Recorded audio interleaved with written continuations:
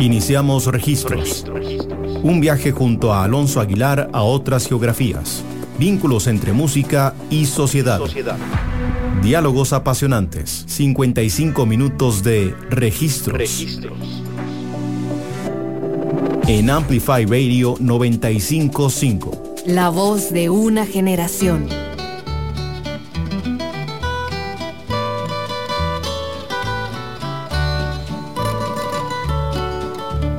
Out in the West Texas town of El Paso, I fell in love with a Mexican girl.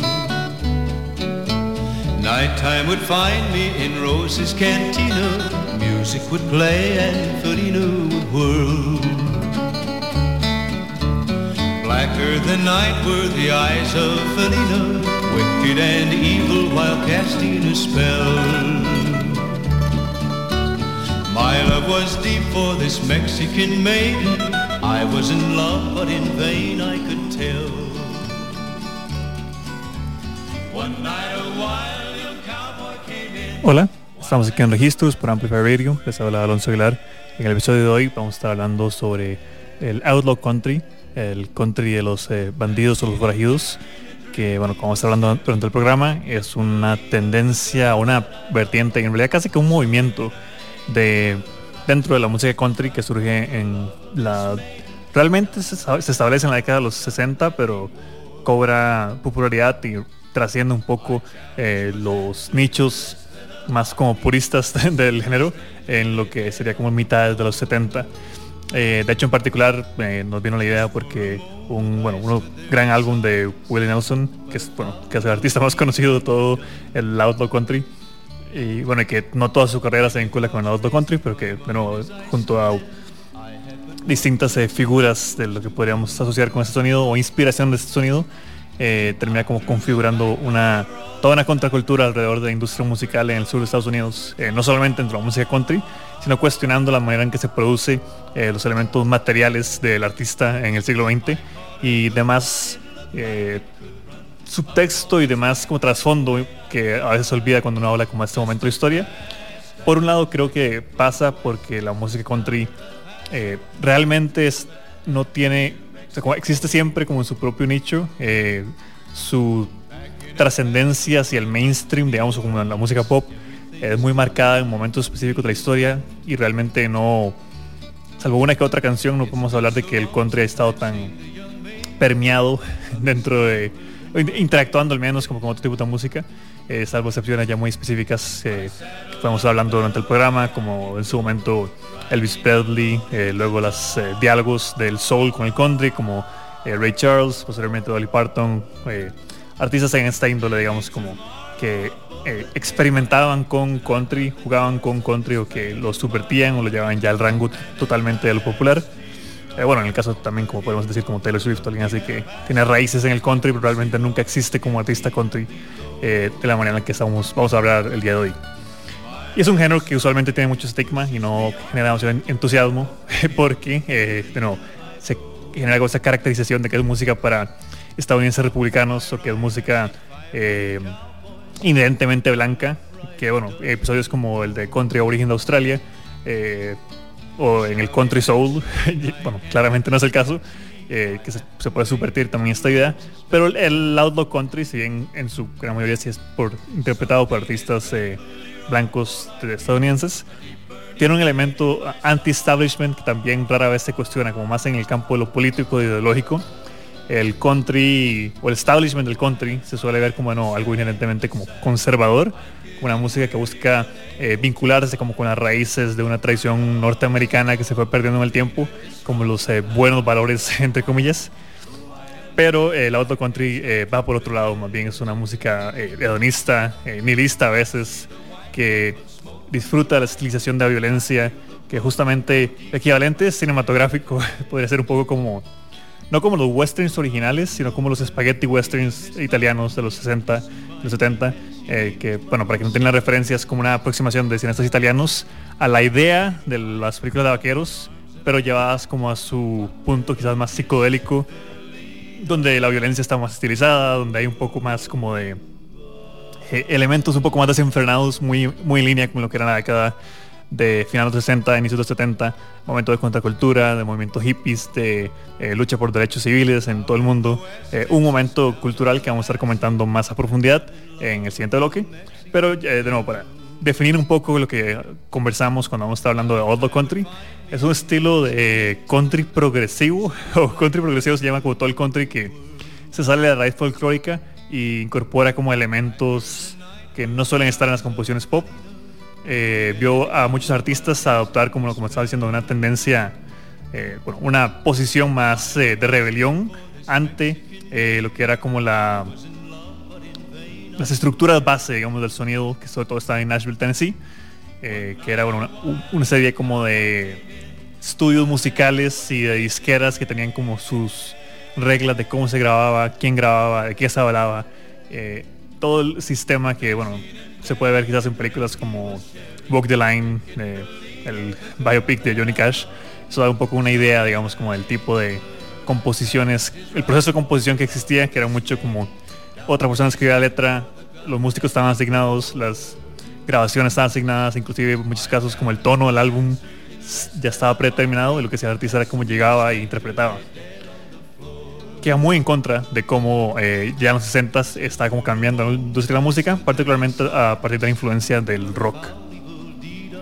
El Outlaw Country es simultáneamente un sonido tradicionalista, porque vuelve los elementos anticuados, entre comillas, de la música country, como el honky tonk, que es como el country más bailable, como la balada vaquero, que de nuevo es una canción más tipo casi como una canción juglar, digamos, como de experiencias, como de leyendas, la clásica escena de la película de vaqueros donde está como ante la fogata cantando con la guitarra, contando como alguna historia, algún hito logrado en los vastos campos o los vastos planicies, digamos, como del oeste estadounidense.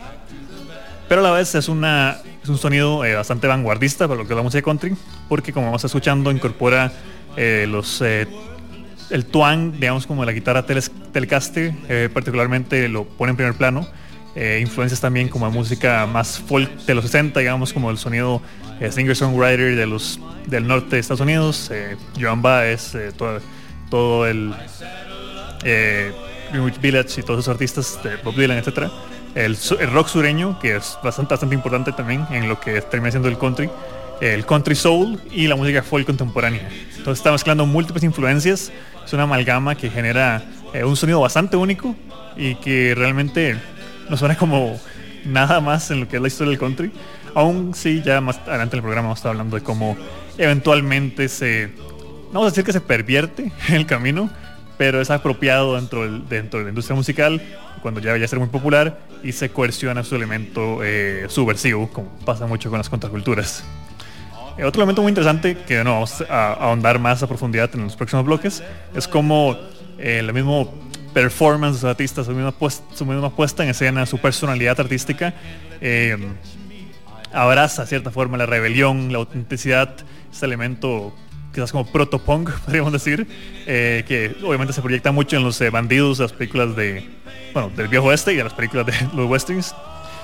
Hábitos autodestructivos, los temas, las canciones son mucho más crudos que lo que era el country pop más romántico, idealizado hasta el momento, sino que estamos hablando de canciones sobre muerte, de canciones sobre uso de drogas explícito, de canciones sobre tomar whisky, estar como drogado. Tenemos, por ejemplo, una canción del hijo de Hank Williams Jr., que Hank Williams padre es una de las figuras más importantes de como la gran primera ola de country.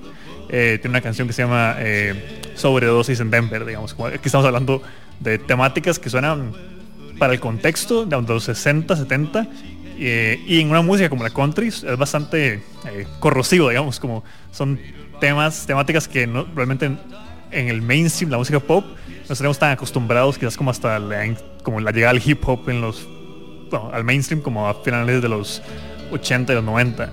Quizás hablando de 20 años antes, digamos, como artistas de country establecidos, famosos. De nuevo, estamos hablando de Merle Haggard, estamos hablando de Johnny Cash, Willie Nelson, Waylon Jennings, Chris Christopherson, artistas muy conocidos que inclusive en muchos casos salen en películas, que tienen como toda su aura y su persona como parte de la iconografía norteamericana. Entonces, hablando de estas cosas usualmente asociadas con los hippies.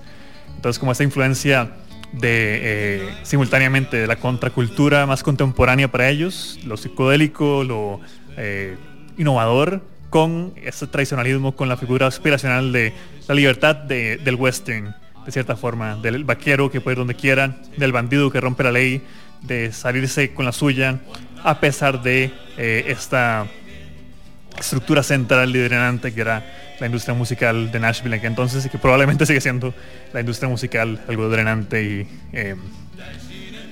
homogenizante, si se quiere.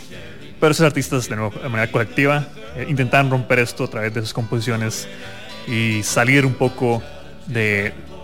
inspirar a otros artistas de salir de un poco de las cadenas de la industria musical. Para empezar, vamos a escuchar dos temas. El primero, They Call Me Country, de Sanford Clark, y el siguiente, Long Haired Redneck, de David Allan Coe. Ambos temas son bastante... se refieren mucho como a la tesis, digamos, como el movimiento del Outlaw Country, en cuanto que They Call Me Country es un poco una sátira de que, bueno, de Sanford Clark habla de cómo tiene el pelo largo y cómo es básicamente un hippie. Igual Long Haired Redneck son canciones que temáticamente se parecen mucho, que son como, que estéticamente son personas que no se ven como artistas de country porque no están inspiradas por la música psicodélica, el rock, los hippies, el uso de drogas y esto, y que a la vez hacen como este tipo de música con guitarra.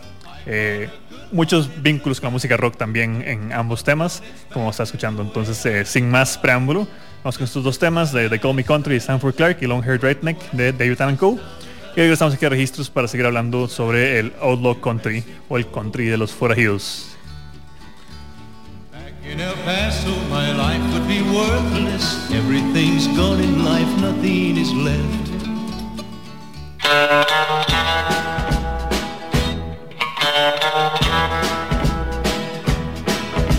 I only get my haircut once a year and they call me country. If I done a day's work, it ain't been around here and they call me country. I just sit around with my old guitar. I know someday I'm gonna be a star and they call me country. Yeah, they call me country. And all I can play is down, down, down, down, down. I got me a job in a little old band and they call me country. They must have been hard up for a guitar man and they call me country. People come to hear me from near and far. I smile a lot and play a little guitar and they call me country. Yeah, they call me country. And all I can play is down, down, down, down, down.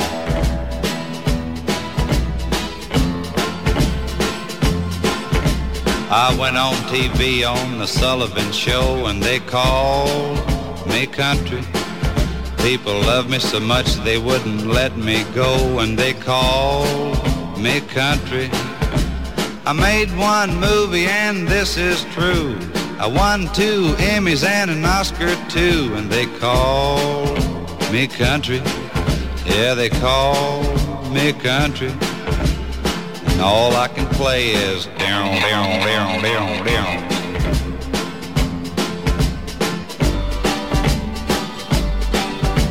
I married a girl from my old hometown and they call me country. Got 3 of the cutest little kids around and they call me country. I made a lot of money, had a lot of fame. They never did find out my real name. So they call me country. Yeah, they call me country. And all I can play is down, down, down, down, down. And sometimes for a mighty encore I'd play down, down, down, down, down. But you believe I only had one lesson? You listening, Dwayne? Down, down, down, down. Country DJs knows that I'm an outlaw. They'd never come to see me in this dive, where bikers stare at cowboys who are laughing at the hippies who are praying they'll get out of here alive. Loudmouth in the corner to me, talking about my earrings and my hair.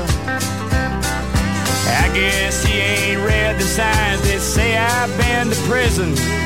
Someone ought to warn him before I knock him off his chair, 'cause my long hair just can't cover up my redneck. I've won every fight I've ever fought, and I don't need some turkey telling me that I ain't country, saying I ain't worth a damn dog ticket that he bought. 'Cause I can sing all them songs about Texas, and I still do all the sad ones that I know. They tell me I look like Merle Haggard and sound a lot like David Allan Coe. The barmaid in the last town that we played in knew the words to every song I'd wrote. She said Jimmy Rabbit turned her on to my last album just about the time the jukebox broke. Yeah, Johnny Cash helped me get out of prison long before Rodriguez stole that goat. I've been the rhinestone cowboy for so long I can't remember, and I can do you every song Hank Williams ever wrote, and I can sing all them songs about Texas, and I still do all the sad ones that I know. I can't help it, I look like Merle Haggard, and I sound a lot like David Allan Coe. But the country DJs all think I'm an outlaw, and they'd never come to see me in this dive, where bikers stare at cowboys who are laughing at the hippies who are praying they'll get out of here alive. The loudmouth in the corner's getting to me. Registros en Amplify Radio 95.5.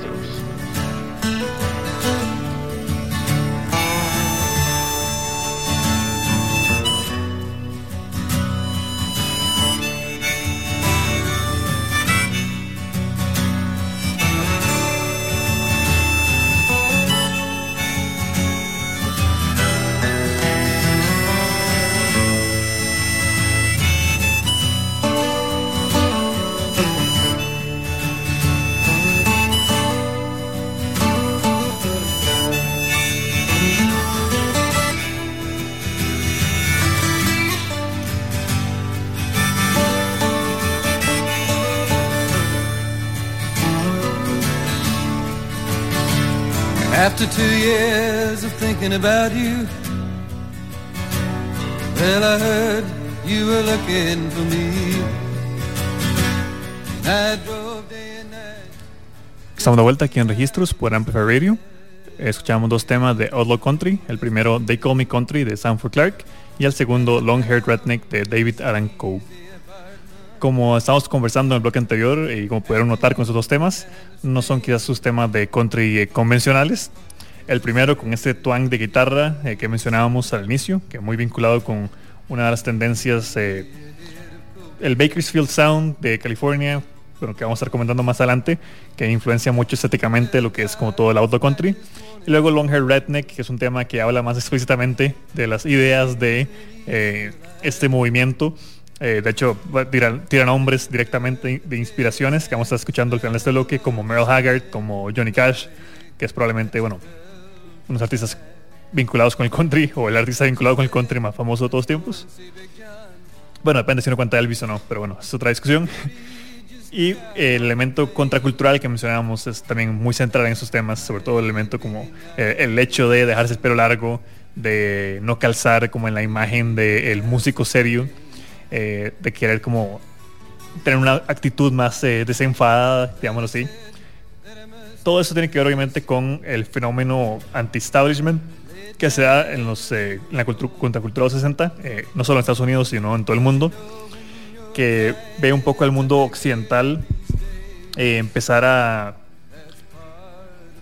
apropiar cierto liberalismo cultural a través de distintos cambios sociales que se buscan y que se dan durante la década. Eso tiene que ver, no en primer lugar, pero un elemento muy importante son las luchas, el contexto de Guerra Fría y cómo impregna muchas movilizaciones y luchas por derechos civiles en el resto del mundo, ya que simultáneamente estamos hablando de procesos de colonización en África, en Medio Oriente, en Asia, derechos por votos, intensificación también de la guerra de Vietnam, en guerras en distintas partes del mundo, guerras marcadas por, digamos, esta polaridad política, que a la vez da para un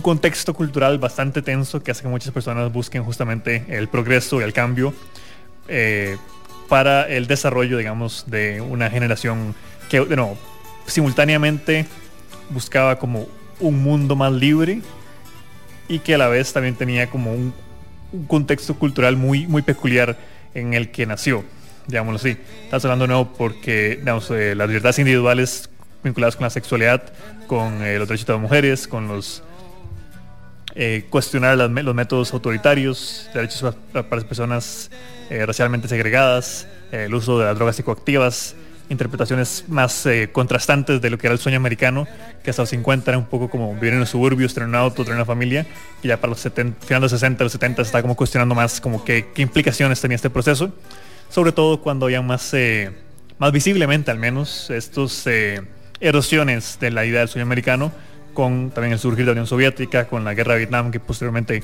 se considera que perdió Estados Unidos, la guerra de Corea, las personas que volvieron con estrés postraumático. Era un contexto, lo que vendría luego con Nixon, con la caída, digamos, como de la legitimidad política. Es un momento de muchos cambios que justamente ve como la década, nuevas dinámicas de subcultura también empiezan como a celebrar la experimentación, la individualidad. Los 60 y 70 ven un cambio radical en lo que es como el arte, el cine, la música contemporánea. Todas las expresiones artísticas estuvieron permeadas por esta auge de experimentación, donde encarnaciones de lo bohemio, el estilo de vida alternativo, inspiraba a todos los espectros como el de la vida cotidiana. Y también hay distintos factores que distinguen la contracultura de los 60, a distintos como movimientos antiautoritarios o procesos de posguerra, particularmente el hecho de que, al menos en Estados Unidos, en la posguerra fue un momento de cierta riqueza, en los 50, que fue donde nacen muchos de los jóvenes que en los 60 y 70 buscan más bien como romper con los ideales de sus padres. Trasciende un poco las necesidades materiales que vieron quizás como los padres de sus padres en la Gran Depresión, en el otro periodo entre guerras que hubo, lo que hace que había quizás como más eclecticismo, más posibilidades económicas en Estados Unidos y en cierta parte de Occidente. Europa está reconstruyéndose al menos, para que se dé como una asimilación de la cultura como de masas, la cultura popular, que de hecho empezaría como a trascender y ese proceso de gestión que ya en los 80 es como un monolito cultural, lo que es como el mainstream estadounidense, la cultura pop estadounidense. Y en esta década también, en términos vinculando con la música, es cuando se surgen, ya la idea como de artista musical cambia, se convierte como un fenómeno, que ya eso había pasado un poco con Elvis, pero que con los Beatles, Rolling Stones, los Beach Boys, estamos hablando como que era algo más internacional, que se volvía como simultáneamente como estos íconos por sí solos, como de la cultura occidental, y cada vez el hecho de que eran tan grandes hacía que los mismos artistas experimentaran más de lo que los artistas como previos a ellos habían logrado. Por ejemplo, si en los Beatles existen sus primeros álbumes en lo que es como más la tradición de la grabación, la estructura como de grabación que había entonces, digamos, como de música pop más esquemática, más dentro de los parámetros del pop. Posteriormente, este eclecticismo, la contracultura, la inspiración de músicas de la psicodelia, músicas de la India y demás cosas que pasa con los Beatles específicamente, con la vanguardia, con Yoko Ono y demás cosas, hace que lancen álbumes que realmente artistas de música pop jamás habrían lanzado hasta ese entonces. Lo mismo pasa con la experimentación de Bob Dylan, llevando música de la guitarra eléctrica a la música folk, los Rolling Stones posteriormente también jugando con psicodelia, con influencias como también de Medio Oriente, Pet Sounds de los Beach Boys, que bueno, es un álbum barroco y vanguardista en muchos sentidos. Todo estaba pasando simultáneamente mientras que los artistas de country veían la misma industria musical regirlos de cierta forma y de formas un poco autoritarias, como siempre lo había hecho, lo que da para la búsqueda de ciertos cambios en muchos sentidos, ya que también muchos autores, digamos, o artistas de lo que era como la escena del Outlaw Country, están muy inspirados por el movimiento beatnik, que bueno, básicamente era un movimiento social de los 50 y los 60 que se suscribió a una vida antimaterialista, que rechazaba la conformidad y el consumerismo de Estados Unidos, del mainstream estadounidense, la cultura estadounidense. Es muy inspirados por la poesía, la literatura, la pintura, la música, el jazz, la sexualidad libre, las drogas.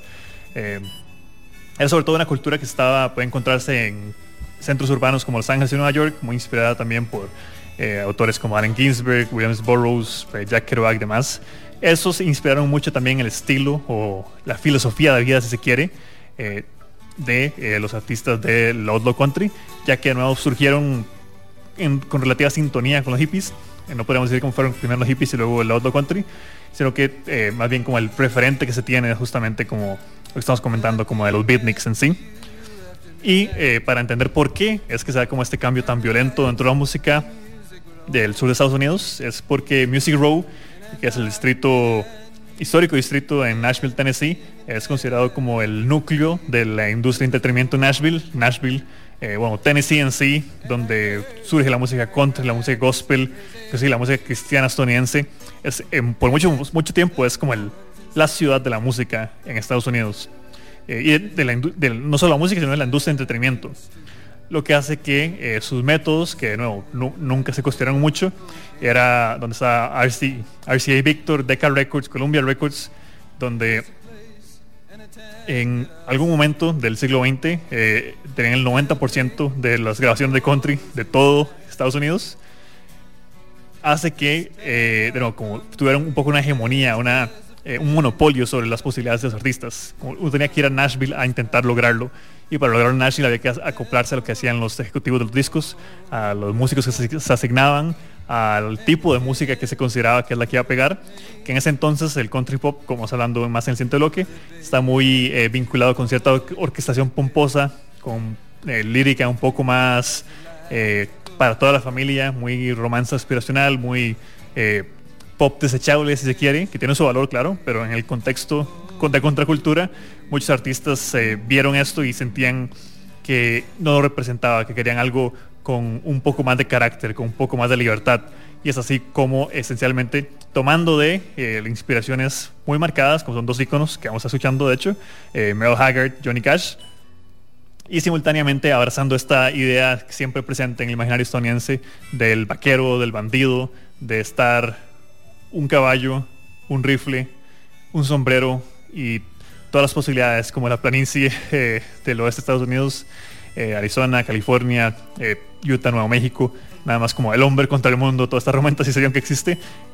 Es un poco como esa búsqueda de libertad que buscaban los artistas del Outlaw Country, que en los temas que vamos a estar escuchando, que también de nuevo son temas que escucharlos en ese contexto, ambos son temas del 68, Mama Tried de Merle Haggard y Cocaine Blues de Johnny Cash, que no tocan frontalmente como tener problemas con la ley, utilizar drogas. El tema de Merle Haggard habla de cómo la madre no pudo sacarlo del camino desviado que ya había tomado, y la Cocaine Blues de Johnny Cash es un tema muy icónico y creo que se explica así solo con el título.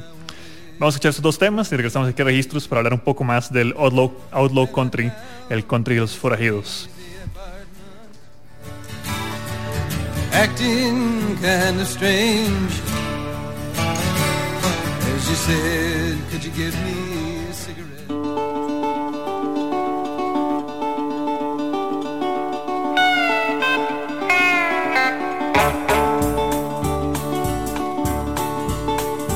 First thing I remember knowing was a lonesome whistle blowing and a youngin's dream of growing up to ride on a freight train leaving town, not knowing where I'm bound, and no one could change my mind, but Mama tried.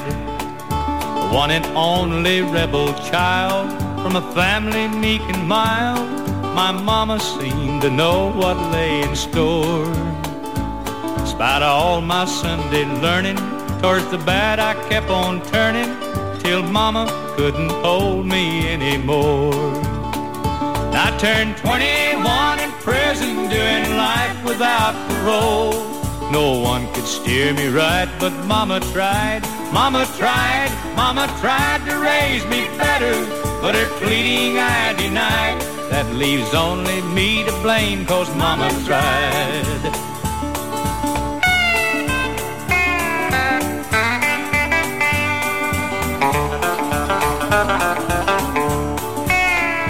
Dear old daddy, rest his soul, left my mom a heavy load. She tried so very hard to fill his shoes, working hours without rest, wanted me to have the best. She tried to raise me right, but I refused. And I turned 21 in prison, doing life without parole. No one could steer me right, but Mama tried, Mama tried, Mama tried to raise me better, but her pleading I denied. That leaves only me to blame, 'cause Mama tried.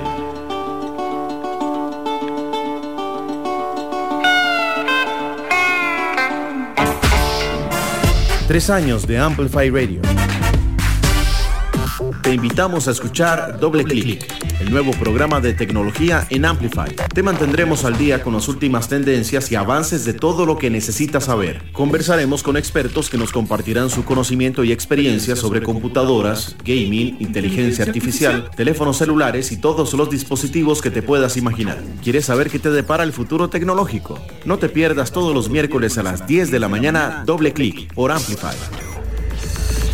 Wax Wednesdays. Wax Wednesdays es un espacio dedicado a la exploración del mundo de los vinilos. Acompáñanos semana a semana para descubrir y compartir los tesoros musicales que nos hacen vibrar. Compartiremos esta pasión con coleccionistas y aficionados de todo el mundo. Wax Wednesdays, todos los miércoles en Amplify Radio 95.5. Una producción del Sótano.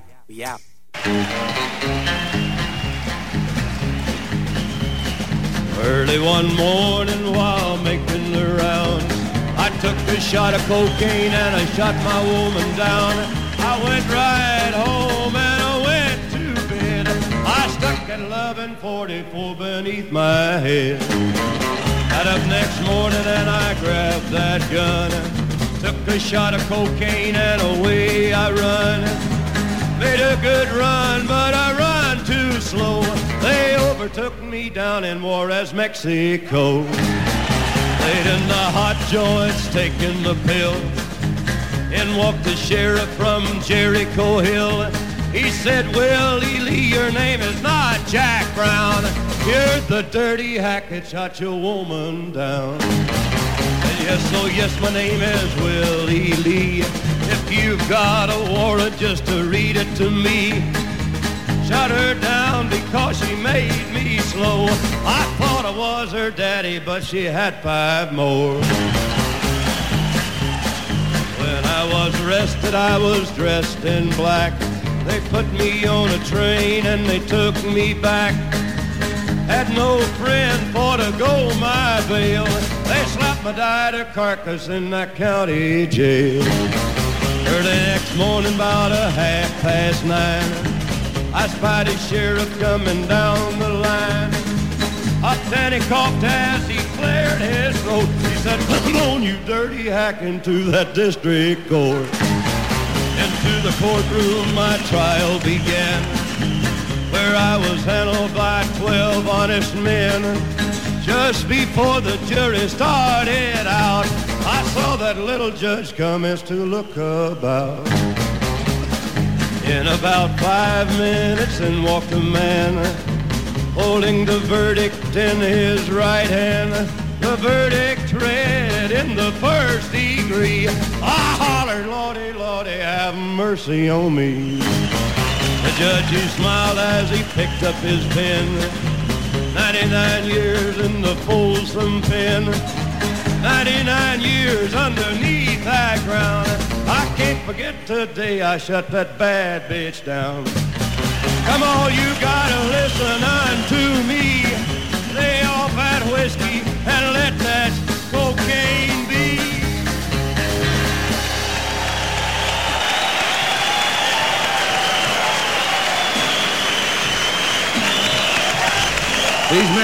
Los diálogos más apasionantes en Amplify Radio 95.5. T for Texas, T for Tennessee, T for Texas, T for Tennessee, T for Thelma, the gal that made a wreck out of me.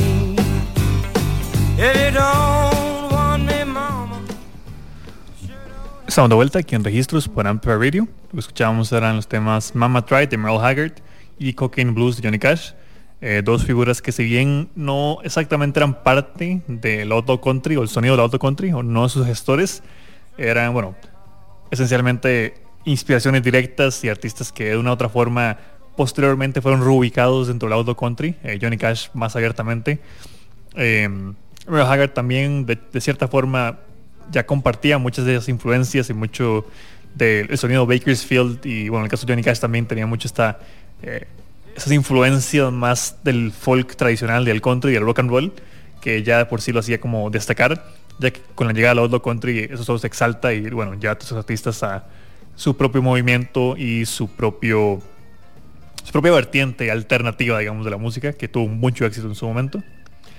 Muchos fans de la música country consideran al Outlaw Country o el country forajido como una variante más cruda o más pesada, si se quiere, de lo que es el country progresivo, que es ese término que se utiliza para describir como la música country de finales de los 60, inicios de 70, que contestaba o cuestionaba un poco el sonido de Nashville muy hiperproducido, muy pop, muy pulido. El rock progresivo tomaba el sonido Bakersfield, que no está muy inspirado por esas tonalidades de guitarra muy específicas de la Telecaster. La música clásica honky tonk, que es esta que se baila, el country rápido, que se baila en fiestas, en salones y así, y la música rock and roll, que está ya bastante en boga en los 60, así como otros sonidos más tradicionales como el folk, el bluegrass, el blues tradicional y el rock sureño. Todos estos sonidos de nuevo se amalgaman en lo que termina siendo como el Outlaw Country. Y de nuevo tiene su raíz sobre todo en esta música de los 40, los 50, que no estaba dialogando, que es también el momento donde la música country pop, digamos, se establece, pero que no dialoga directamente, sino que estos artistas toman inspiración de ello. También se inspiran de sus predecesores, como puede ser Bob Wills, Hank Williams, obviamente Elvis y Buddy Holly, pero la transición realmente no sucede hasta que Waylon Jennings y sobre todo Willie Nelson, bueno, ambos, Waylon Jennings y Willie Nelson, logran conseguir los derechos de su propia música. Que de nuevo, esto se vuelve muy importante porque es ahí cuando estos artistas tienen libertad creativa para experimentar, ya que, como mencionábamos, la industria de música en Nashville, en el sur de Estados Unidos, era muy rígida porque los disqueras esencialmente controlaban todo. Entonces estos artistas, Waylon Jennings y Willie Nelson, que ya habían demostrado ser rentables para la industria, le dan libertad, y con esa libertad decían poner de cabeza un poco las expectativas de cómo sonaba la música country. Jennings y Nelson se convierten en esos forajidos porque ellos inmediatamente, apenas tienen ese derecho, cuestionan las decisiones del estudio. Dicen no queremos tocar con esos músicos, queremos llevar nuestros propios músicos, tenemos una idea de nuestro sonido que no se acopla a lo que son las radios. Obviamente eso generó mucho conflicto, como pueden imaginarse, ya que la música country estaba para este punto esencialmente una música formulaica, que esencialmente perpetuaba la idea como el establishment o los grupos de poder que querían sus artistas. Se criticaban mucho, eran muy críticos en particular de Porter Wagoner y Dolly Parton, que decían que era música que era anatema para la contracultura. era música sosa, bueno, decían que era música sosa, música sin un tipo de sustancia, música apacible y complaciente, mientras que el sonido de los Outlaws, digamos, sobre todo en ciudades como Austin, se centraba más bien como una idea de rock, una idea de country, a partir de la estética de rock, como el desenfreno, de lo desprolijo, de lo crudo, y a la vez también está muy influenciada por el sonido del country soul, que bueno, tenemos un programa sobre esto, que sobre todo está centrado en Alabama, la influencia del Muscle Shoals de Alabama, del R&B, del rhythm and blues, de la música negra, que también era un tema tabú todavía en aquel entonces, sobre todo en el sur de Estados Unidos. Todas estas influencias como cosmopolitas, si se quiere, o bueno, todas esas texturas que no están asociadas con esta música se incorporan dentro del sonido del Outlaw Country, lo que hace que se convierta en un género fusión que incorpora todavía toda esa filosofía de apertura y de liberación que guiaba a la contracultura estadounidense en este momento de la historia.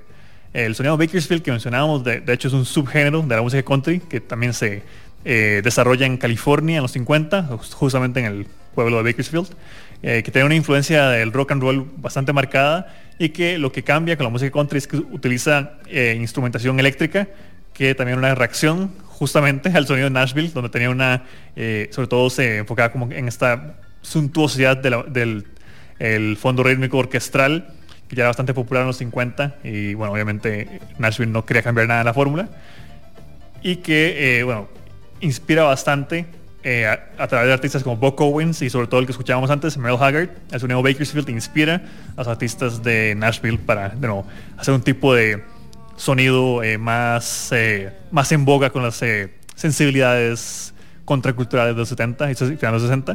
De hecho, inicialmente no se llamaba Outlaw Country o Country Forajidos, sino se intentó con nombres como Rock Redneck, que es un gran término, Rock Armadillo, o perdón, Country Armadillo, que se refería un poco como al animal que era como la mascota por estar en el sur de Estados Unidos, en el suroeste. El Redneck Rock se refería sobre todo a esta idea como al redneck, literalmente como el cuello rojo, digamos, quemado por el sol de las personas del sur de Estados Unidos, personas blancas usualmente. Es un término un poco despectivo que se utiliza para hablar como alguien de clase baja, pobre, no muy educado, blanco, que no se ve que tiene como valores no acoplados a las élites urbanas, de cierta forma. Y a partir de los sedimentos que se establecen a través como de esta conciencia nacional de contracultura y todas estas influencias que habían alrededor, es que el sonido de Nashville a través de los artistas de country casi que hacen su propio golpe de estado a la música popular de aquel entonces, lo que llegaría a su cúspide en el 76. Bueno, antes de eso había bastantes álbumes importantes, sobre todo el primer álbum Christopherson, de Chris Christopherson. Es un álbum fundamental en la evolución de este sonido. Antes también tenemos álbumes seminales como los álbumes en vivo de At St. Quentin y At Folsom Prison de Johnny Cash, lanzamientos que marcan un poco la pauta. El álbum They Call Me Country de Sanford Clarke, que al inicio escuchamos un tema que nos hace sonido Bakersfield puesto aún más abrazando como las temáticas, sobre todo líricamente, se volvían aún más contestatarios de cierta forma, sobre todo temas como Long Hair Redneck, o un tema que vamos a estar escuchando inmediatamente, The Junkie and the Juicehead. Y estamos hablando de etimología y términos de uso de drogas dentro de la música country, que es algo que no era muy bien visto en aquel entonces o en ningún momento. Y también como lanzamientos como Viva Terlingua de Jerry Jeff Walker, lanzamientos como Old Number One de Guy Clark, obviamente Shotgun Willie de Willie Nelson, que Willie Nelson de nuevo es uno de los artistas de country más conocidos y más famosos, y justamente su estética es totalmente en boga con la estética de el Outlaw Country, que digamos, para la gente que le gusta el rock clásico podremos verlo contemporáneos estéticos de rock sureño, como esta escena, si se quiere, que no eran parte necesariamente, pero que tenían como esta inspiración de cierta forma, o que dialogaban con el mismo tipo de referencias, puede ser Grand Funk Railroad, o inclusive podemos decir como que Grateful Dead, podríamos decir que comparte ciertas tendencias con el Outlaw Country, aunque obviamente estéticamente son muy diferentes, antes de que los fans de los Deadheads caigan al programa.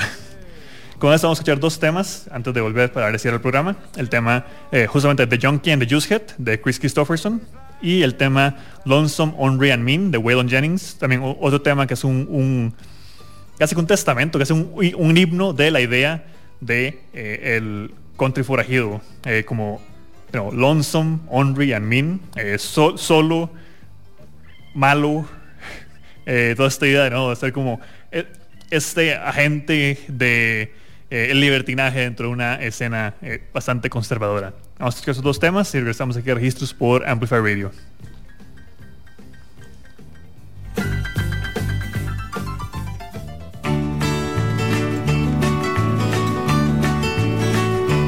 I was stumble bumming down them neon music city sidewalks with a junkie and a juicehead who had problems of their own. Stuck with luck that kept me standing just a step away from starving, and some talent that I swore I'd show before I'd go back home. 80 days out of the army, making neither love nor money, and my only set of clothes was getting closer to the bone. Then the junkie placed an order with a prophet on the corner while he told us of the soul that he'd been selling for a song. He said my fortune was my future, but I let it slip away, slowly smoking myself broke on 80 cigarettes a day. Finding out that crime ain't all there is, it doesn't pay, and writing songs for no one but myself. And the Jew said, who said it? I can read my fortune in the bottom of a glass, and I can see it's time for me to make my last request. Will you fill my grave with whiskey when I'm laid away to rest, so the boys can say I drank my way to hell?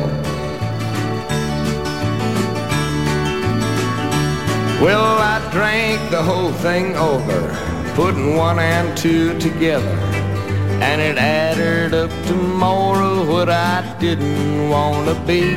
I ain't blaming Music City, but it's only gonna see me one more work day and a wake up and the time it takes to leave. 'Cause I got a dirty picture of what could have been my future in a profit pushing daydreams on the corner for a fee, and a wino looking lonely at a bottle getting empty, and a hungry looking junkie haunting tea and sympathy. And I bet that junkie's laughing at the life he threw away while he's smoking himself broke on 80 cigarettes a day, bleeding down the profit to a price that he can pay, and writing words that no one's gonna see. But the Jew said, who said every empty bottle is his private crystal ball, where he stares into the future, finding nothing there at all, which is all I'll miss tomorrow when them neon shadows fall on a junkie and a juicehead minus me.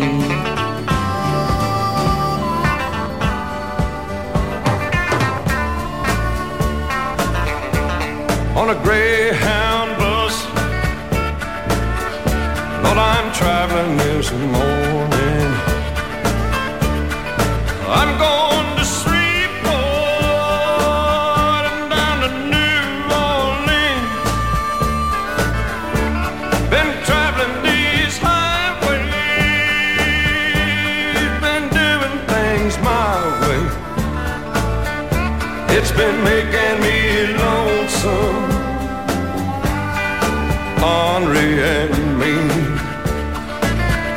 Now her hair was jet black and her name was Codeine. She thought she was the cream of the Basin Street queens. She got white smoky wine dream. Began to feel lonesome, Henri and me.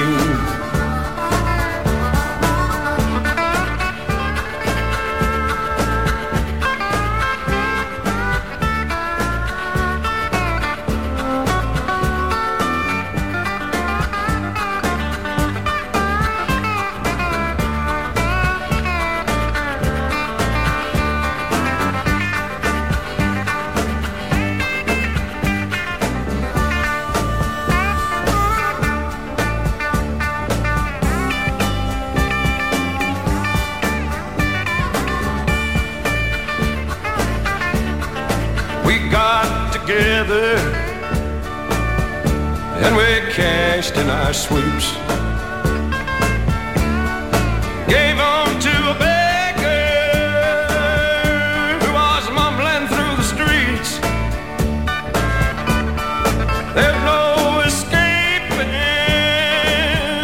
from his snowy white dreams. Orange and lonesome, Henri and me.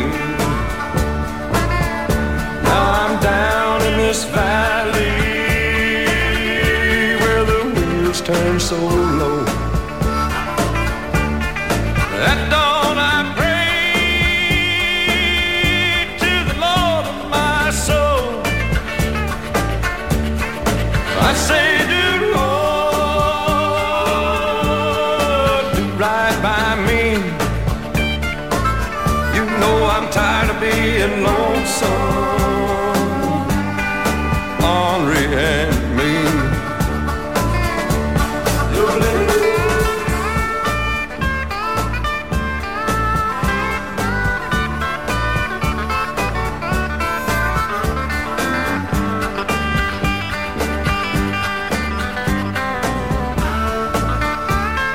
Viajes a otras geografías en registros. Por Amplify Radio 95.5.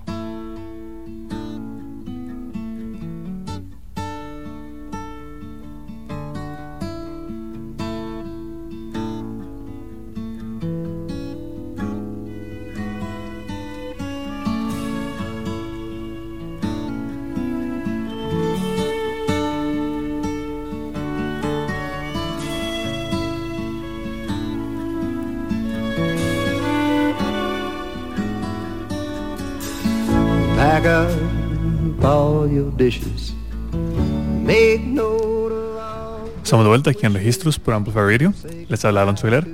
Escuchábamos eran los temas de Junkie and the Juicehead de Chris Christopherson y luego Lonesome, Henri and Mean de Waylon Jennings, dos de las figuras más importantes del sonido Outlaw Country o Country Forajido, que como hemos mencionado en el programa surge como una respuesta o más bien como una crítica a el sonido más pop y más hegemónico del country que existía en Nashville y en Estados Unidos en general en la década de los básicamente desde los 50 hasta los 70, y el día de hoy todavía existe, de hecho, y justamente vamos a eso porque la progresión del Outlaw Country, una vez que florece el rock sureño y que se entrelaza tanto como con los sonidos del Outlaw Country, artistas como Will Nelson y Waylon Jennings, que hemos mencionado mucho, Hank Williams Jr. inclusive, dejan de lado el sonido de Nashville, también muy importante, dejan crecer su cabello, reemplazan sus trajes de casi que de salón, digamos, que tenían clásicamente con, y bueno, también sus trajes tipo vaqueros, muy cliché, digámoslo así, con chaquetas de cuero. Eran artistas que hablaban frontalmente sobre temas tabú como fumar marihuana, dejaban de lado la orquestación suntuosa, hacían como la música con esa sensibilidad rock más cruda, digámoslo así. También, como mencionaba, un elemento muy importante es justamente cómo recontextualizan texturas sonoras anticuadas con esta afán de libertad, como las baladas de vaquero, que son canciones como más pausadas, como más minimalistas, que es una guitarra acústica y una voz, muy de vez en cuando como una percusión. así como el diálogo con influencias de música negra, como mencionábamos, como el R&B, como la música soul, en su trabajo sobre todo en Memphis y en Muscle Shoals, Alabama, que de hecho la sección rítmica de los álbumes de Willie Nelson y de Waylon Jennings literalmente era la misma que grababan los artistas de country soul. Entonces, de nuevo, la maquinaria de Nashville veía como estos artistas que había codificado un poco los estilos de la música country, que todavía mucha gente asocia con Nashville. Vio en cómo sus artistas escaparon de este sonido y empezaron como a crear su propio sonido alterno, su propia movida. Obviamente tiene su momento pánico, mantiene como las mismas líneas, pero ya para mediados de los 70 o más bien finales de los 70, con el lanzamiento del compilado Wanted de Outlaws, que en ese álbum está Waylon Jennings, está Willie Nelson, está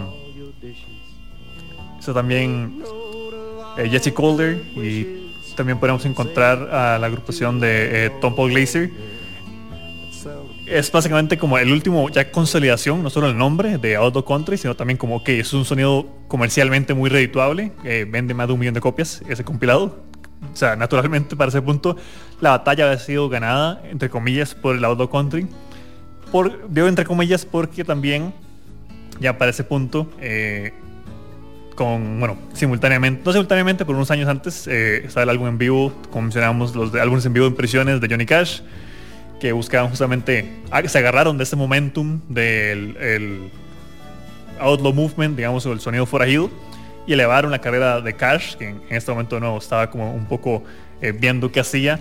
Es que Cash inclusive generó una super banda con Willie Nelson, Waylon Jennings y Chris Christopherson, que era la formación de The Highwaymen, un grupo que de hecho se mantendría bastante tiempo.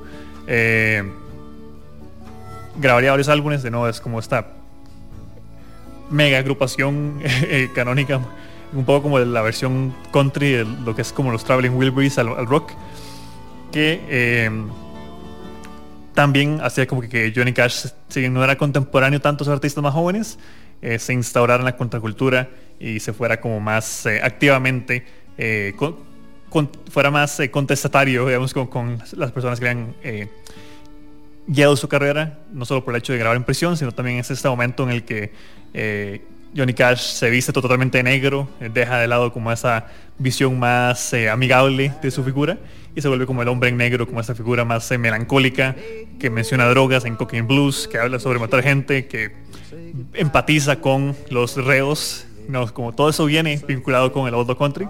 Y estamos hablando de una grabación como las grabaciones de At Folsom Prison y At San Quentin, como los álbumes en vivo más importantes, de los álbumes en vivo más importantes del siglo XX.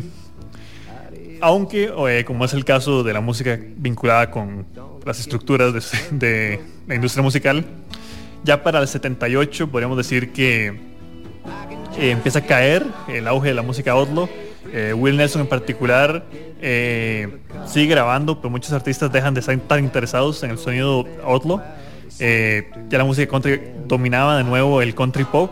Había como elementos que volvían al outlaw country, como que la influencia del rock se volvió más predominante, pero obviamente le quitó ese ímpetu contestatario que tenía, y más como guitarras eléctricas de vez en cuando, como algo un poco más ochentero, más aséptico de cierta forma.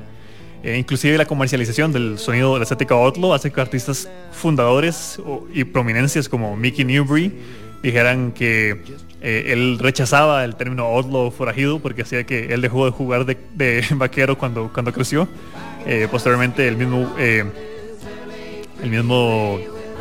Hank Williams tiene un tema que se llama All My Rowdy Friends Have Settled Down, o todos mis amigos alocados ya se establecieron, ya sentaron cabeza, que habla de cómo el mismo grupo de forajidos dejó su vida de drogas, de fiesta y desenfreno, y eso también para él hace que caiga el movimiento en sí.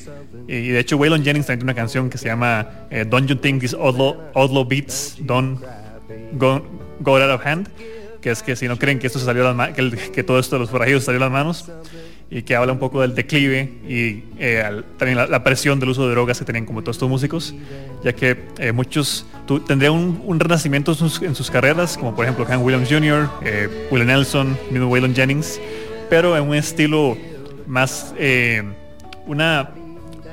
un revival, si se quiere, o como una vuelta, un country neotradicional que se saltaba con los elementos más como contemporáneos, más abrasivos del Outlaw Country o country forajido que estamos comentando al día de hoy. A pasar de eso, y a la fecha todavía mantenemos como artistas contemporáneos que ven este momento en la historia como algo de bastante inspiración. Jamie Johnson, Hank Williams III, y quizás el más interesante en mi opinión, Sturgill Simpson, que es un artista también como toma mucho del outlaw country, pero ya a un extremo un poco aún más disonante, como que tiene ya transiciones musicales tirando tipo a noise rock. Es muy interesante, de hecho, y vamos a escuchar un tema de él para cerrar el programa. Vamos a escuchar dos temas para cerrar el programa, de hecho. Long White Line, de Sturgill Simpson, una bella referencia a la cocaína una vez más. Y el tema How I Love Them Old Songs, de Mickey Newbury, el mismo Mickey Newbury que dijo que no se vestía vaquero porque creció. Tiene este tema donde hace una oda a la música de vaqueros, como las canciones country, el honky tonk, como la música que para él es la esencia del country, no el country pop que sonaba en Nashville. Con estos dos temas vamos a hablar el programa. De nuevo, una oda a la música folclórica tradicional, el country vaqueros que tanto inspiró, y otro, un tema más contemporáneo, inspirado por estos iconoclastas de la música country de los 70, y a la vez que muestra tendencias hacia dónde puede seguir yendo esta estética forajida, si se quiere. Para quienes disfrutan del programa, les recordamos que pueden volver a escucharlo o saber más en la web de Amplify Radio, amplifyradio.com. En programas se puede encontrar todo nuestro catálogo de 139 episodios a la fecha, y obviamente vamos a estar compartiendo una lista de producción sobre lo que sonó el programa y muchos tracks extra. De hecho, este programa pudo existir de la misma forma con temas completamente diferentes. El Outlaw Country es un sonido bastante canónico, pero a la vez que no deja de ser muy interesante, como espero haya quedado claro hablando sobre él una hora. Entonces también vamos a estar compartiendo una lista de producción con artistas canónicos y unos no tanto, varias rarezas y lados B y cosas así, interpretaciones en vivo y demás, que nos gusta mucho estar en la lista de producción. Para escucharla pueden seguirnos en Instagram, estamos como Registro Radio, y ahí siempre compartimos todo lo que acontece con el programa cada semana. Por nuestra parte, les esperamos el próximo martes con nuevas geografías musicales aquí en Registros, y los dejamos con sus últimos dos temas, Long White Line de Sturgill Simpson y How I Love Them Old Songs de Mickey Newbury. Adios to all this concrete. Gonna give me some dirt road back street.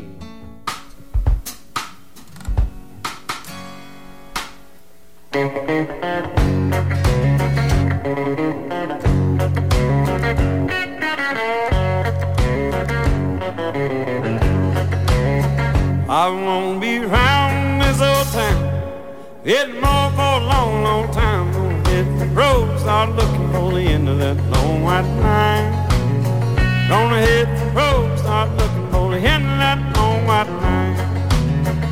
Well, I woke up, my baby was gone.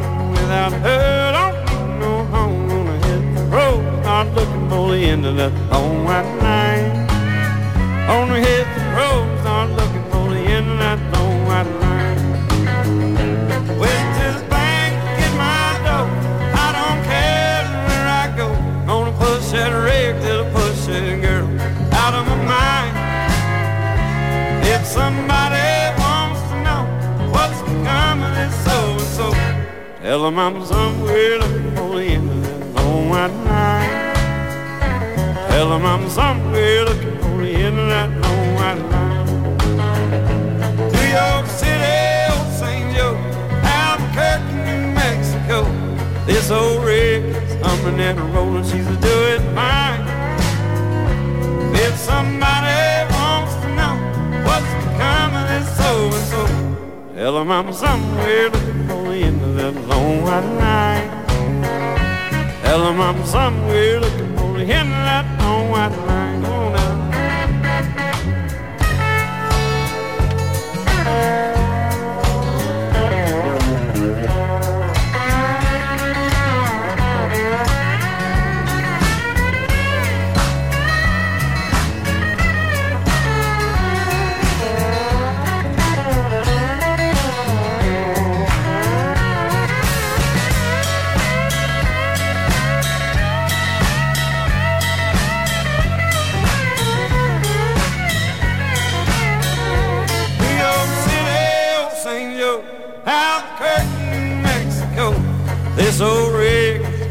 and rolling, she's doing fine. If somebody wants to know what's become of this so-and-so, tell them I'm somewhere looking for the end of that long white line. Tell them I'm somewhere looking for the end of that long white line. I won't be round this old town anymore, a long, long time. On the head to the road, start looking for the end of that long white line.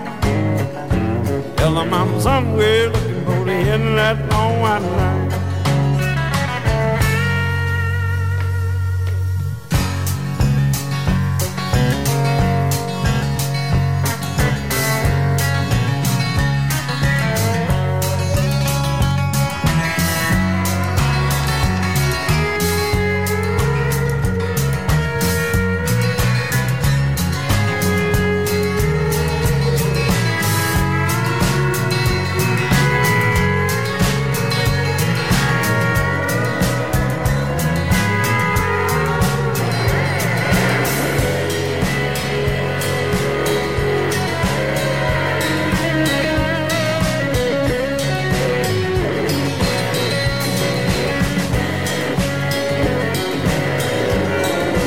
Doggone my soul, how I love them old songs, 'cause they were a comfort to me when I was alone. The dancing stops, but the music goes on. Doggone my soul, how I love them old songs. When I hear that double eagle guitar, it makes me think how trouble-free, girl, we are. There was a time I spent my nights in a bar, playing that old jukebox until honky-tonky locked up.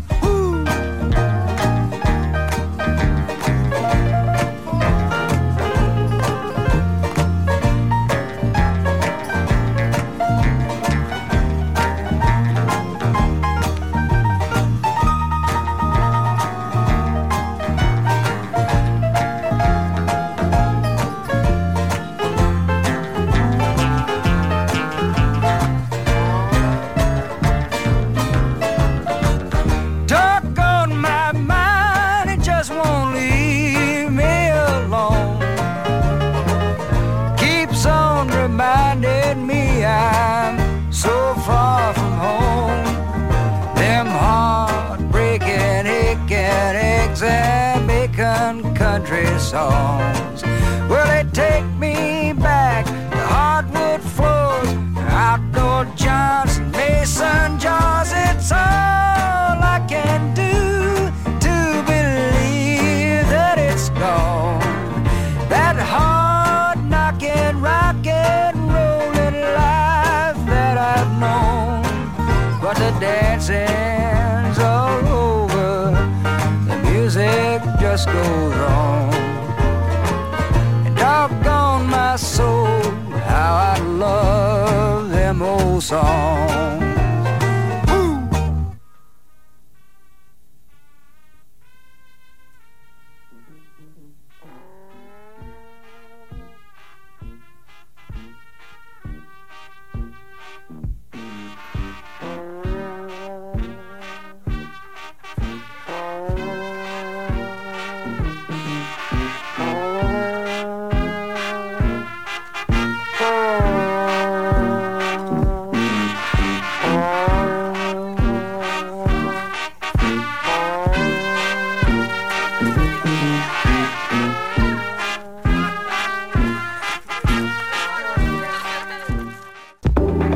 Finalizamos registros por hoy en Amplify Radio. Los diálogos más apasionantes, vínculos entre música y sociedad. Alonso Aguilar vuelve el próximo martes a las 6 de la tarde con más viajes a otras geografías en Registros.